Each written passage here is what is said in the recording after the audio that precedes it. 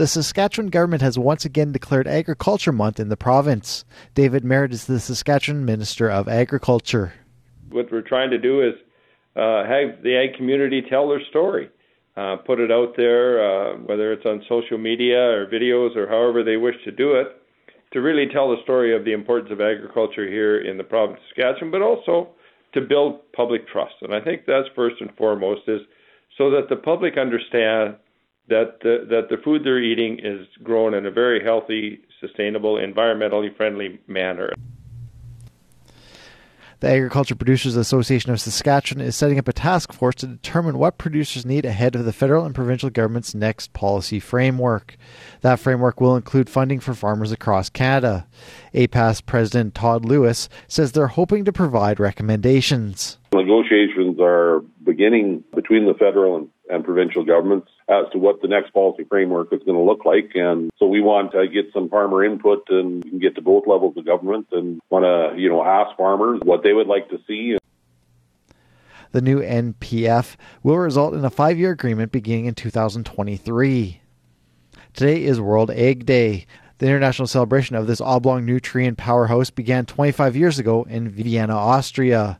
Rick Lee manages 6,500 laying hens in Manitoba. He describes the day in the life of a third-generation egg farmer. We're a family-owned farm, just like many are in Manitoba.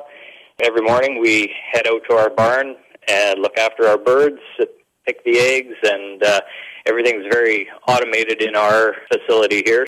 Our eggs get picked up by Burnbrae and sent into Winnipeg to the grading station. They get picked up once a week. Those eggs get graded, washed, and sent directly to the supermarket. Lee's go-to egg dish is scrambled with onions, cheese, and peppers. The Canadian Pork Council hosted an African swine fever town hall this week. Here's Chair Rick Bergman. We are in a war against ASF. That said, we're fortunate to currently be free of it. We are in peacetime, but we need to be prepared. The sector is fully engaged in the focus on prevention and the what if of this virus entering into Canada. Bergman says it's wise to spend millions of dollars on prevention and preparedness to save literally billions. As the temperatures plummet, ranchers are bracing for winter as feed was hit hard with this summer's drought. Co-owner of Wright Cross Ranch, Jim Anderson, says he'll weather it, though not without difficulty. Things are going pretty good. We were fortunate to gather up enough feed for the winter.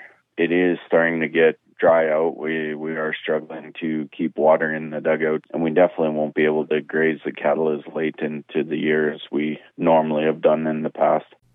Anderson says he's hoping for a mild winter to help those who don't have enough feed. And finally, an astonishing 77% of all whole turkeys sold in Canada are during Thanksgiving and Christmas. Darren Ference is chair of the Turkey Farmers of Canada and a turkey farmer himself. He talks about the importance of Thanksgiving in the industry. Thanksgiving is one of our major markets for our whole bird piece of the market. We sell about 36% of all our whole bird turkeys during the Thanksgiving season, which equates to about 2.5 million whole bird turkeys will be purchased at this time.